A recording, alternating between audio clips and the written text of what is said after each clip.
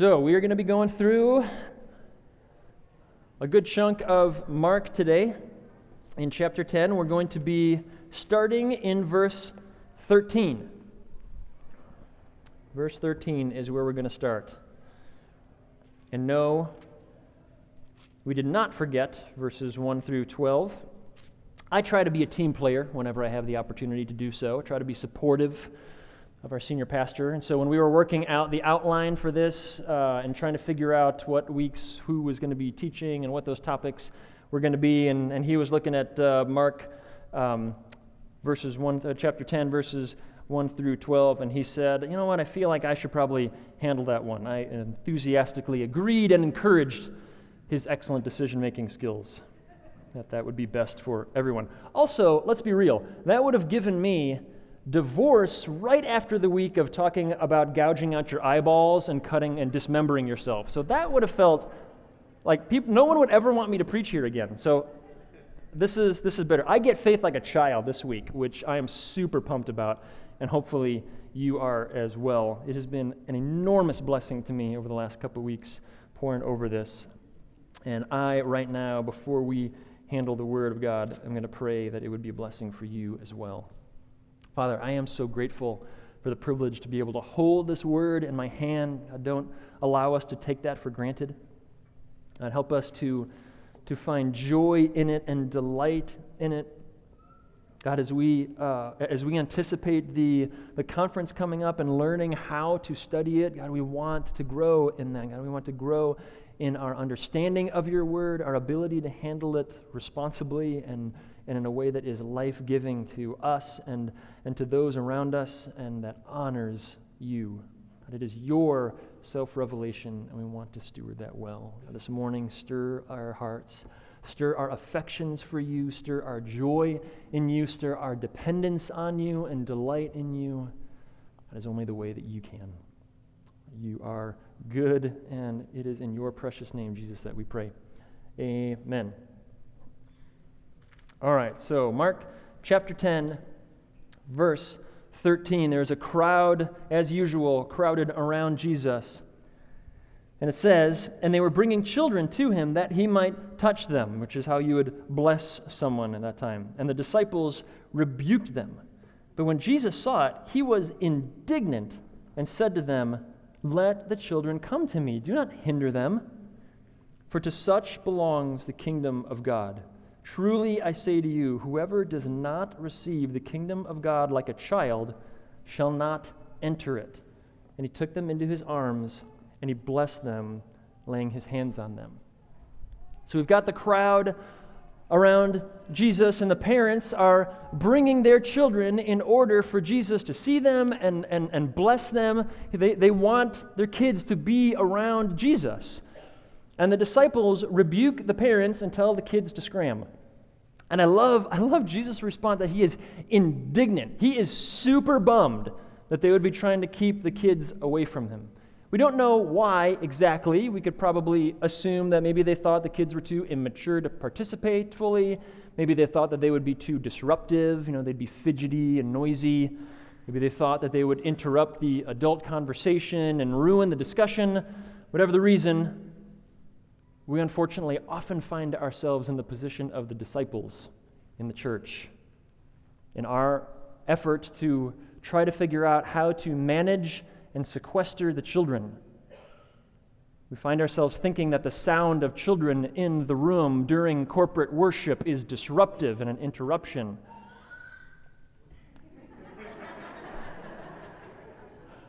Totally didn't even plan that. That was the Holy Spirit right there.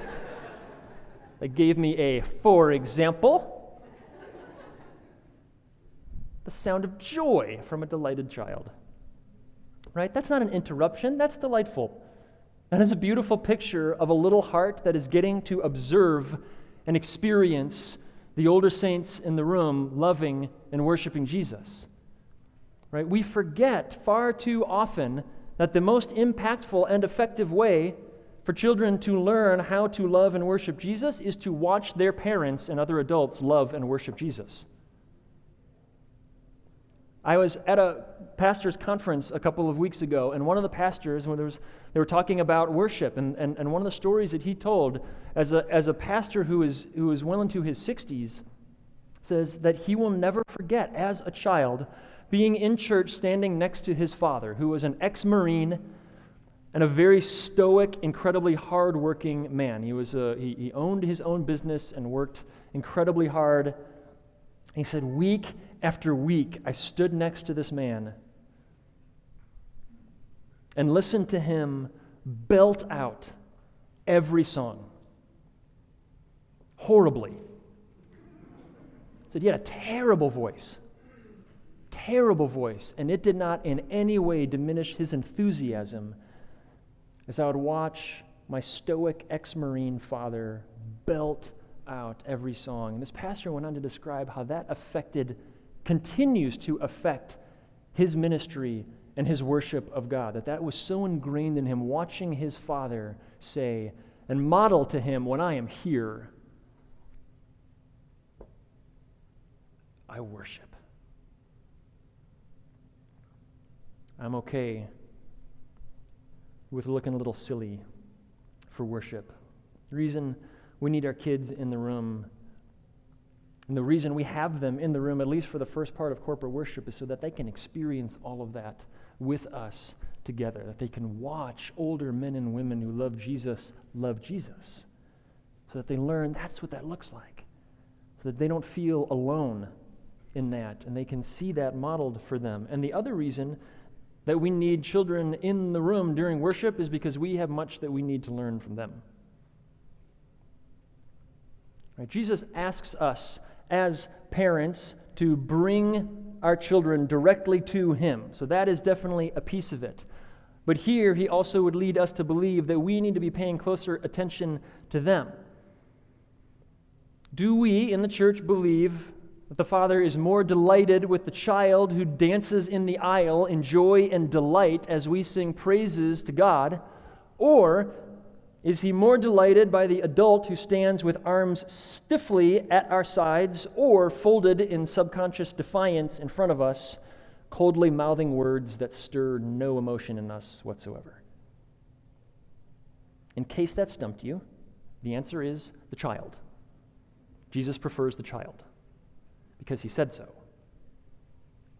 He told us quite plainly, I say to you, whoever does not receive the kingdom of God like a child shall not enter it.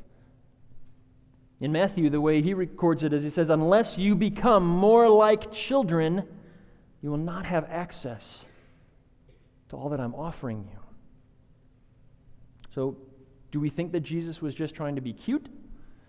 Or do we believe that He is revealing to us a crucial reality of the kingdom of God that is essential for us to understand? I would prefer to err on that side, so that's what we're going with. Kids, just to name a few of their better qualities, tend to trust completely, believe extravagantly, depend entirely, and exude joy. Those are all traits that we could learn from. They trust completely. Children trust their parents almost irrationally, even terrible parents. Right? Over time, of course, that will erode, but the factory setting is one of trust, because there are things that happen in those early stages of nurturing and feeding and caring. There is a connection that is built, that is developed, that lays a thick foundation of trust, that it actually takes years of horrific abuse and neglect to finally erode that away. It will happen in those circumstances, but it takes a long time because the foundation of trust is there. We see this in serious ways and we see it in silly ways. Right? It doesn't actually really make sense that you can tell a child that an old stranger gained access to your house in the middle of the night, ate some of your food, and left them a present, and that's okay. So great, in fact, that let's all sing a song about how he watches you when you sleep. That's super creepy. But when we tell that to our kids, what's their response? Hooray! Can I write the man a letter with some suggestions in case he decides to break and enter again next year? Why? Because they trust us. They said, if you're telling me this is good news, this must be good news. Even though in another context this would be horrifying, we trust. We go, they say it's great, it must be great. All those things develop. It is so ingrained in those early stages that we simply take it for granted most of the time as parents. We just take for granted that trust is there and has been built. We don't always steward that well. Now, contrary to that, if you have stepchildren, or you have ever fostered, or you have adopted, then you know well that you do not start from a place of trust. That it takes a very long time of consistency and intentionality to develop that trust. Because all of those things, that foundation that is laid in the nurturing and in the caring and in those early stages, you don't have with an adult you just met. You have none of that. And the reality is that there is no child ever that has found themselves separated from their biological parent apart from tragedy. It is the only way that a child finds himself separated from their biological parent. And so you have little hearts that are already hardened and wounded and struggling to trust. And so it takes time. It took years for us to develop trust with our daughter. Years of consistency, saying what we mean and keeping our word and following through and actively working towards building that foundation of trust. The reality is that's a more accurate picture of where we are in relation to God, right? Because we are adopted children.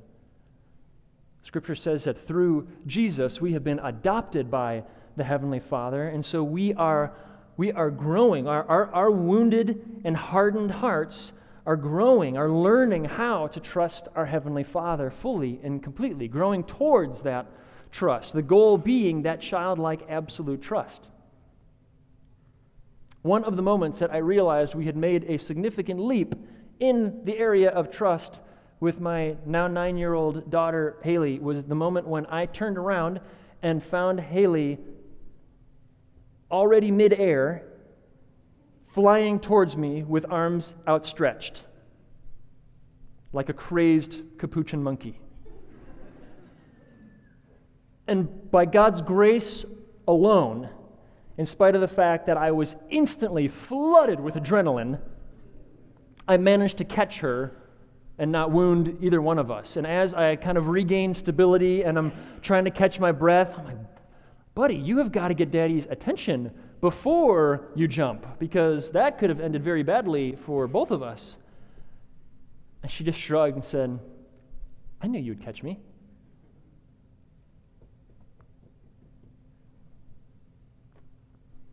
That is about the most clear and simple definition of trust that I can come up with. I have no fear in the falling because I know my Father will catch me. That does not mean that I can make any ridiculous decision I want and God will make it succeed. That does not mean that my Heavenly Father won't ever let me experience consequences for my terrible choices. What it does mean is that I do not have to fear. There is no reason for fear because I know that my Heavenly Father is sufficient in all things and for all things. I know that He is good. And I know that He does everything, first and foremost for His glory, but also for my joy. Kids, trust. I want to trust like that. Kids also believe extravagantly, right? Anything is possible and everything is magical.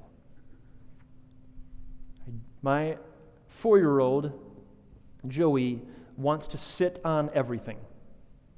This is his new thing, right? It doesn't matter what it is. As we're driving down the road, he sees a horse, a car, a truck, a bus, a boat, a tractor, an industrial windmill. It doesn't matter. He points at it and says, I want to sit on that. Joey wants to sit on that. I'm like, buddy, it's not our horse. You can't sit on that. That's 60 feet in the air. You can't sit on that. Whatever reason I have for why he can't do that is he insists on, I want to sit on that. Plus, he has an eagle eye, and so we'll be in the backyard, and he will spot. We'll be playing, and all of a sudden he just goes, plane. And we'll spot a plane, and then immediately responds with, what? I want to sit on that. Daddy, Joey wants to sit on that. I'm like, buddy, that's irrational. But he does not listen to reason, as it turns out. No matter what variation of that is impossible I give him, his response is the same. A mix of equal parts disappointment and betrayal. My son looks in my eyes with betrayal on his face. How could you do this to me? I clearly said I would like to sit on it. Why would you refuse me? Your own son. Now, he's not able to communicate all that, but I see it in his eyes. I know that's what he's saying to me in his eyes. My son assumes, regardless of my very well-formulated arguments, I can explain all of the complications of distance and gravity and acceleration and personal and corporate ownership laws, and none of these things does he find in any way compelling, because he assumes that I can get him to and on the plane that is flying 20,000 feet over our head at 500 miles per hour. Because, and on top of that, feels like I'm the worst, because since I am capable of doing that and not, I'm simply refusing him out of spite. Because my son assumes that his father can do anything. And so he asks, and he expects. He asks with the full expectation of, clearly, you can do this, so why are you not? Comes to me with a handful of, I can't even tell what, just a pile of something that used to be some object but is now crumbles or ash. And he hands it to me and says, Daddy, fix it. I'm like, buddy, this is not fixable. I can't fix this. And he goes, Joey, get it. And he goes shuffling off. He comes back again and hands me a screwdriver. I'm like, buddy, this has been dismantled on an elemental level. I don't need a screwdriver. I would need a wizard to put this thing back together again. This is not possible. But to him, it's like, I've seen you fix things all the time. This is just a thing that needs to be fixed, so fix it. He doesn't understand that the last thing I fixed by replacing the AA batteries. I can't, if I were to tape this back together, it would be more Scotch tape than whatever the original object was. I can't fix this. But his assumption is, but you can do anything. I've seen you fix other things, so I have no reason to believe you can't accomplish this. The assumption is that I have limitless resources and limitless ability. And as we age, we then develop the scarcity mentality. Pessimism is learned behavior, church. And I know, I can almost hear reverberating out of your heads, all you pessimists who are saying, I am not pessimistic, I am realistic. Stop it. Stop doing that to yourself and to others. Realism is pessimistic doubt. That is what that is. And let me tell you why we know that for sure. Because have you ever, in your entire life, ever heard anyone say to you, guys, here's the thing. Everything is going to be fantastic, and it's going to work out even better than we hoped. I just have to say it, guys. I'm just being realistic. No. No one has ever said that. Because that's not ever how we use the term realistic, right? We have only ever used the term realistic to describe how things are not going to work out, how they're going to fail, and it's going to be a huge disaster. Anytime someone finishes a sentence with, "I'm just being realistic," everyone else is hearing in their head, "wah, wah." Because that is the news that we are delivering, the bad news of why it's not going to work out. Because there is limited everything, right? Everything is limited. And we see this scarcity mentality in the disciples over the last few weeks, right? How are we possibly going to feed all these people? I'm just being realistic, Jesus. We don't have enough money. Which one of us is the greatest? Because there can only be one, which means everyone else is a loser. So which one of us, Jesus, is the greatest? There's only one right side, and those guys over there obviously are not on it, so Jesus, make them stop so that we know who's right and who's wrong. Because there is limited reward, there's limited grace, there's limited provision. And I need to make sure that I get enough. And if I see you getting some, that means I'm going to get less. And all of that scarcity mentality stirs up competition and division and anxiety and doubt and fear, rather than like a child assuming that the Father's resources are limitless, because they are. Someday my son is going to come to the sad realization that his dad cannot fix everything and is incapable of most of the things that he asks of me. But I pray that by the grace of God, he never thinks that about his Heavenly Father. That he realizes as he grows in his understanding of my limits, he grows in his understanding of his Heavenly Father's limitlessness, and he sees, oh man, all the things I thought my earthly father could be, my Heavenly Father actually is all the time and in every way. That he would know that his resources are limitless, that his grace is infinite, that he can have countless favorites and his attention never be in any way divided. And that he infuses everything with beauty and wonder and mystery.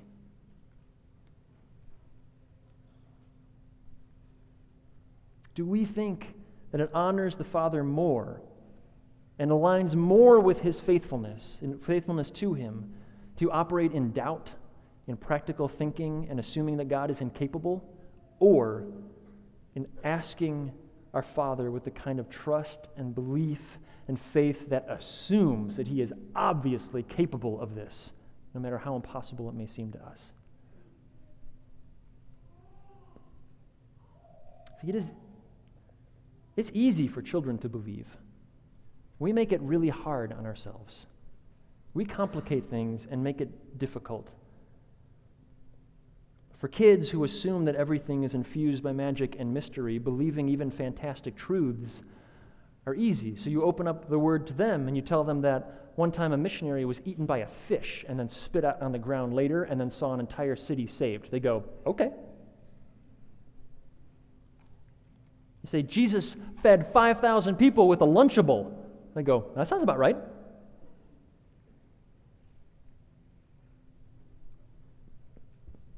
Jesus walked on water and then tells a storm to stop, and it does. Of course he did. We grow skeptical. We infuse doubt. And as that doubt invades and erodes, it corrodes our belief, and then disbelief becomes the default setting, right? We start looking for what's the practical explanation for this. There must be a practical explanation. And we think that as we grow in our wisdom, then we start saying, well, but as I read those stories, nobody is factoring in gravity and molecular stability and barometric pressure and all those things that affect weather. Like, they're not really thinking this through. And what we need is the 8-year-old to come back in to the conversation and say, yeah, but Jesus made the molecules, so obviously he can tell them what to do. Dum-dum. Silly grown-up with your nonsense. Multiple times in Scripture, it warns us, the fool convinces his heart there is no God. And for many of us, as we've gotten older, we have lost much of our wisdom. Kids also depend entirely, even when they don't realize they're doing that. They're completely dependent. These little creatures cannot survive apart from us. An infant cannot feed itself, cannot clothe itself, or house itself, or clean itself. Right now, my son is in the in-between stage of potty training, where he can tell us that he has to go, he can go himself, he can manage most of the details, although, sadly, the cleanup portion is a skill set he has yet to master. Which means, as I am minding my own business, making myself a sandwich in the kitchen, what I hear echoing through the house is, "Daddy! Daddy! Wipe it, Joey!"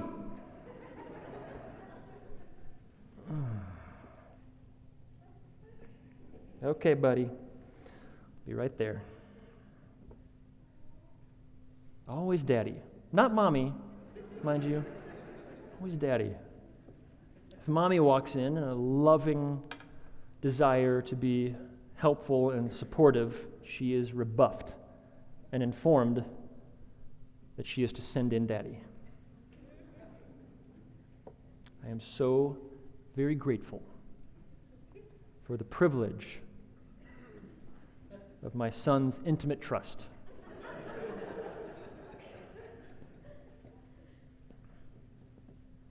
Like a child, do I approach my Heavenly Father with that same type of dependency, knowing that when I try to do it myself, I actually just create a much worse mess than I began with? Or do I put my faith in self-reliance, actually preferring the mess that I make over submitting to my Father who will do it correctly for me the first time? Lastly, kids do joy really well. It is a whole body experience, right? There's clapping, there's jumping, there's fist pumping. There's that smile that involves their whole face. In the most awesome moments, you get that laugh that starts way down deep in the belly and like boils up until it just explodes. It is the best. It is true soul-deep delight, sometimes over something as simple as a bath or a banana or seeing mommy's car pull in the driveway. True joy and delight. We begin with all of these things. Right? Complete trust and extravagant belief and total dependence and this exultant joy, and then over time we do something that we incorrectly defined maturing. We develop doubt and distrust and self-reliance, which according to Jesus makes it impossible for us to access the kingdom of God. So we're going to keep reading here, because normally we read these as two separate events, which I think we miss out on. Because what we have here is a contrasting the joyful dependence of children, and Jesus saying, "I wish you would be more like this," with the detached self-reliance of the man on the other side. So what happens is, as he was setting out on his journey, a man ran up and knelt before him and asked, "Good teacher, what must I do to inherit eternal life?" And Jesus said to him, "Why do you call me good? No one is good except God alone." Which is so brilliant, because Jesus does at least two things here. Probably more than that, but I'm only smart enough to catch two of the things that he does. One of them is he says, no one is good except God. So if you're calling me good, you're calling me God. So you can have proper context of who you're talking to right now. The other thing he does is he says, no one is good except God. So whatever list you're about to give me, it does not qualify you as good. Unfortunately, the man misses the point on both of these and goes on. Now, Jesus says, you know what the commandments are. Do not murder, do not commit adultery, do not steal, do not bear false witness, do not defraud, honor your father and mother. And he says to him, Teacher, I have kept all of these from my youth. Nailing it. And Jesus, looking at him, loved him. He had compassion on him. And he said, you lack one thing. Go and sell all that you have and give it to the poor, and you will have treasure in heaven. And come and follow me. Disheartened by the saying, he went away sorrowful, for he had great possessions.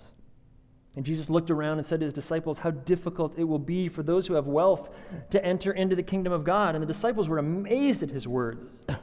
Because in their context, material wealth was God's blessing. And so that was God basically declaring, this guy's doing awesome. So they're shocked to hear that. But Jesus said to them, children, how difficult it is to enter the kingdom of God. It is easier for a camel to go through the eye of a needle than for a rich person to enter the kingdom of God. And they were exceedingly astonished. And they said to them, then who can be saved? And Jesus looked at them and said, with man it is impossible, but not with God. For all things are possible with God. Our Father can do anything. Peter began to say to him, see, we have left everything to follow you. And Jesus said, truly, I say to you, there is no one who has left house or brothers or sisters or mother or father or children or lands for my sake and for the gospel who will not receive 100-fold. Now in this time, houses and brothers and sisters and mothers and children and lands with persecutions, and in the age to come, eternal life. The many who are first will be last, and the last will be first. This man comes asking what he appears to think is a rhetorical question. Jesus, what do I have to do to achieve eternal life since I've pretty much done all the things? What he seems to be expecting to hear from Jesus is nothing. You're killing it. You're already in. He's not rude or disrespectful. He comes very respectfully. Or he just seems like a successful rule follower, right? This man would likely be a leader in the synagogue. He's successful, he's respected, he's devout. He would certainly be considered a pillar in his faith community. But Jesus gets right to the heart of the matter by going right after the man's heart. Right? The source, the center of his desires and his motivation, and he presents him with a question. You come to me asking of how to have eternal life. Are you willing to sacrifice what is temporary and will turn to dust and ash for what is eternal? Is this really what you want? And the man walks away disheartened, discouraged. Maybe because he's already made his decision and he's chosen the temporary treasure. We don't know. I don't want to be judgmental of this guy because it doesn't say where he ended up or what he decided on. All we know is that he heard Jesus' warning and he walked away discouraged because he realized, I'm not doing as well as I thought I was, because it is not based on all that I have accomplished and all that I have acquired. He realized that he was in trouble and he had to choose who and what he would truly depend on. Jesus taught us, where your treasure is, your heart will be also. The disciples are super confused, right? Because they assume that earthly blessing means that God had already given them favor. But Jesus says, no, for those who have stuff, for those who have accessibility and opportunity, those are the people who are most likely to trust in those things rather than in their Heavenly Father. And for people who live in the wealthiest country on earth by a very wide margin, I hope we are all listening. I hope we are not dismissing this and go, well, I'm not a billionaire, so this doesn't qualify. This isn't talking to me. Yes, it is. We have an access to things that are available to us that are not available to the majority of the world. The fact that there's not a single person in this room right now that has to worry today if there's a place where they can get clean water is an experience that more than half of the world does not have. Over 1 billion people struggle to find clean water. That's a big deal. That is not an issue we even have to think about. We don't have to think about, is it possible that there is a place somewhere where I can find competent medical care? And if so, how many weeks will it take us to get there? We don't have to think about that at all. And it's not bad that we don't have to think about that. That is an incredible blessing, and that is amazing. We should be very thankful for that. But we should also be aware that that colors what we trust and what we expect. Those things that we're used to, those things that we have very easy access to, our comfort, our relative wealth, and easy access to just about anything can stir a sense of entitlement, and that can stir self-reliance, and that can stir doubt and disbelief, even among those who follow all the church rules. We are, in many respects, a country of camels, and we will not make it through the needle without losing a significant amount of fur or hair or whatever camels are covered in. And when we do, it will certainly not be because of our effort. It is because of His miraculous grace.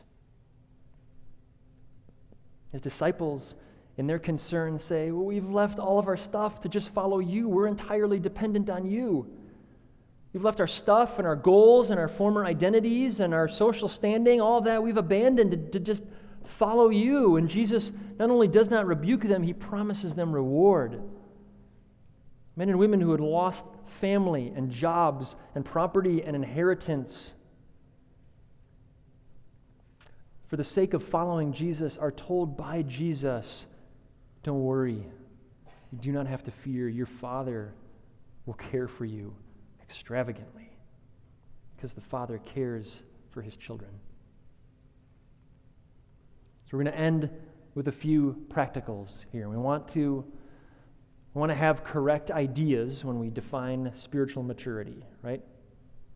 We want to be the right kind of childlike, right? We don't want to be the wrong kind of childlike. And since we're all shaped by ideas, those ideas work into our heads and then into our hearts, and then they shape then how we live. The things that we come to believe shape how we live. And when those things are inaccurate, then like we're following a map that is full of errors, we don't end up in the place that we were intending to get. And we need to bear in mind that the enemy of our soul has a primary mode of operation, and that is an extensive disinformation campaign. He is the father of lies. He wants to pollute our sense of wonder. He wants to stir our doubts constantly. He wants to misdirect our dependence onto ourselves, which is not a new tactic. He actually hasn't changed his tactic since the garden, because right out of the gate, that's his attack. You really believe what God says? Wouldn't this all be better if you were in control? He derails us right out of the gate. So we want to have right ideas. When we believe the lie that maturity means becoming more self-reliant and that we no longer need others, then we operate, and that is the trajectory that we go on. When we believe the lie that our experience is reality, then we don't expect to experience anything outside of what we have already experienced. Sometimes we can believe the lie that it is better to be realistic than to be accused of being a dreamer. And we stifle the wonder and the sense of awe that our Heavenly Father is trying to stir in our hearts.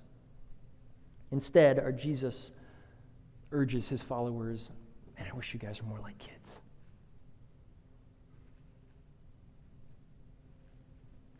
Now again, we want to be the right kind of childlike, because children are often used as an example in Scripture, and sometimes Scripture uses childlike to mean immature or ignorant. We do not want to be that. Sometimes Scripture uses childlike to mean innocent, which is good, or as Jesus seems to here, meaning to have the nature of a child.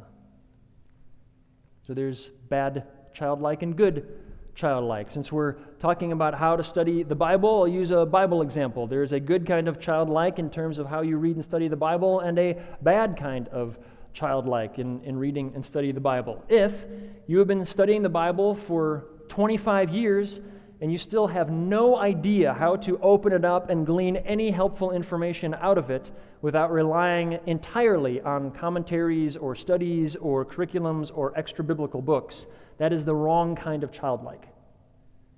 If, however, you've been studying the Bible for 25 years and you still feel an overwhelming sense of awe when you open up that book, and you are stirred with wonder and a sense of delight in all of the magic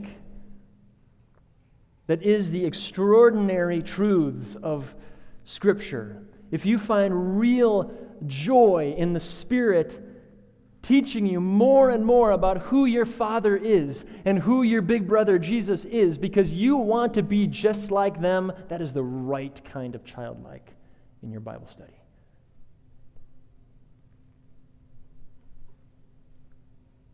So the right kind of maturity is what we are after. And Paul, I think, gives us a really helpful definition of that in Ephesians chapter 4, where if you have your Bible, you can flip over there. If you're just in your Mark journaling Bible, we'll put it up on the screen for you.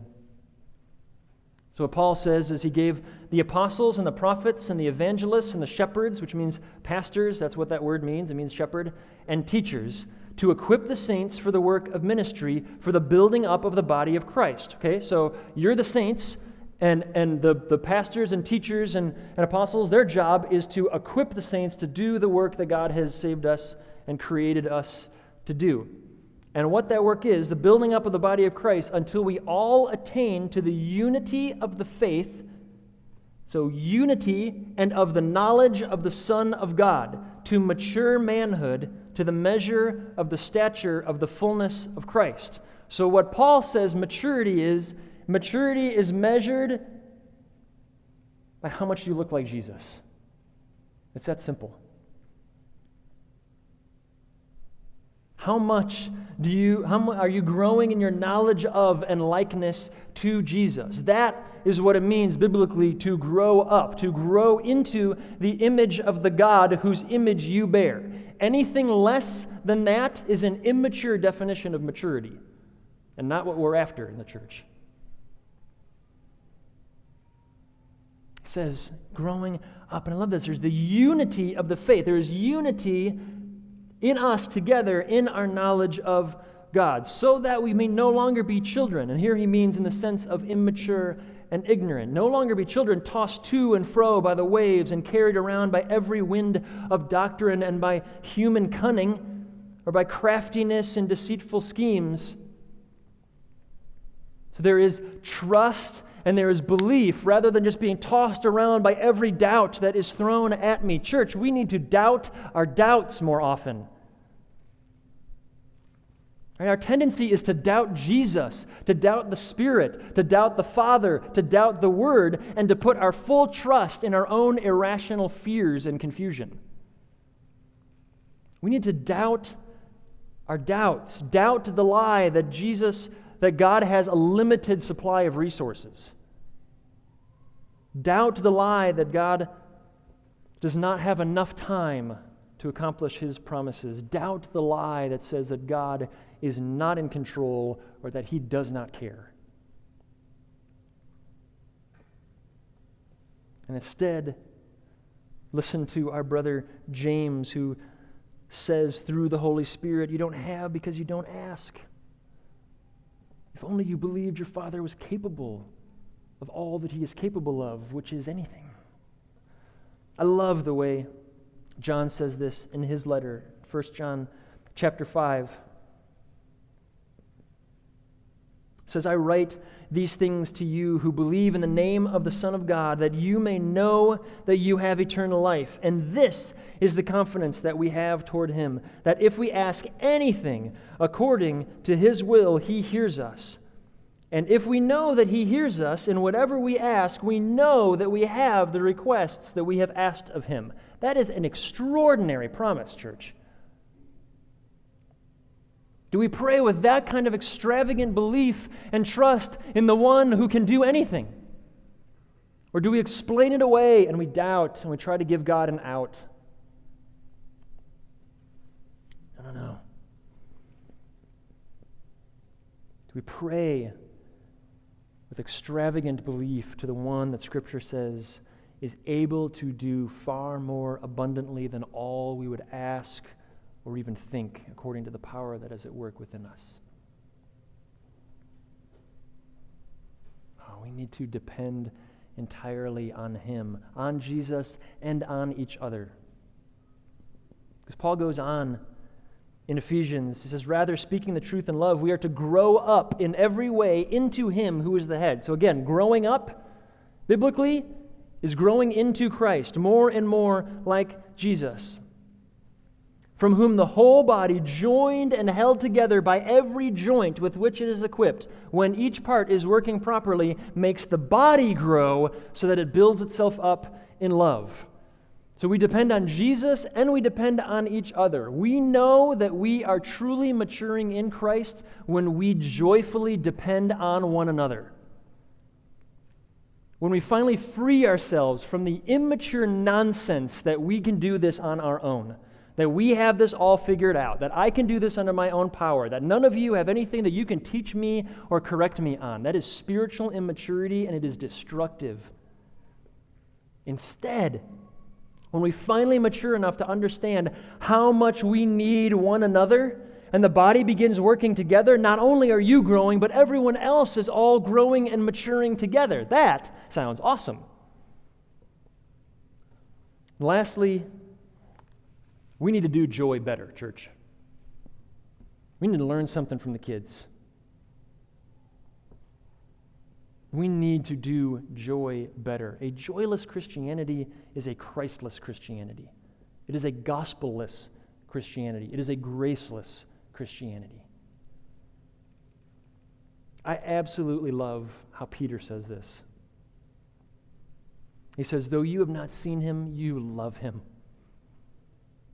Though you do not now see him, you believe in him and rejoice with joy that is inexpressible and filled with glory, obtaining the outcome of your faith, the salvation of your souls. I'm going to read that one more time. You believe in him and rejoice with joy that is inexpressible. I don't even have the words for it.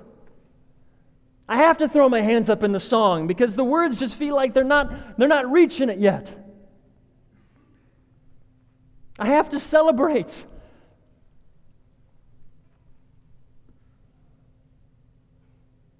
True biblical spiritual maturity is always marked by joy. It does not mean triviality.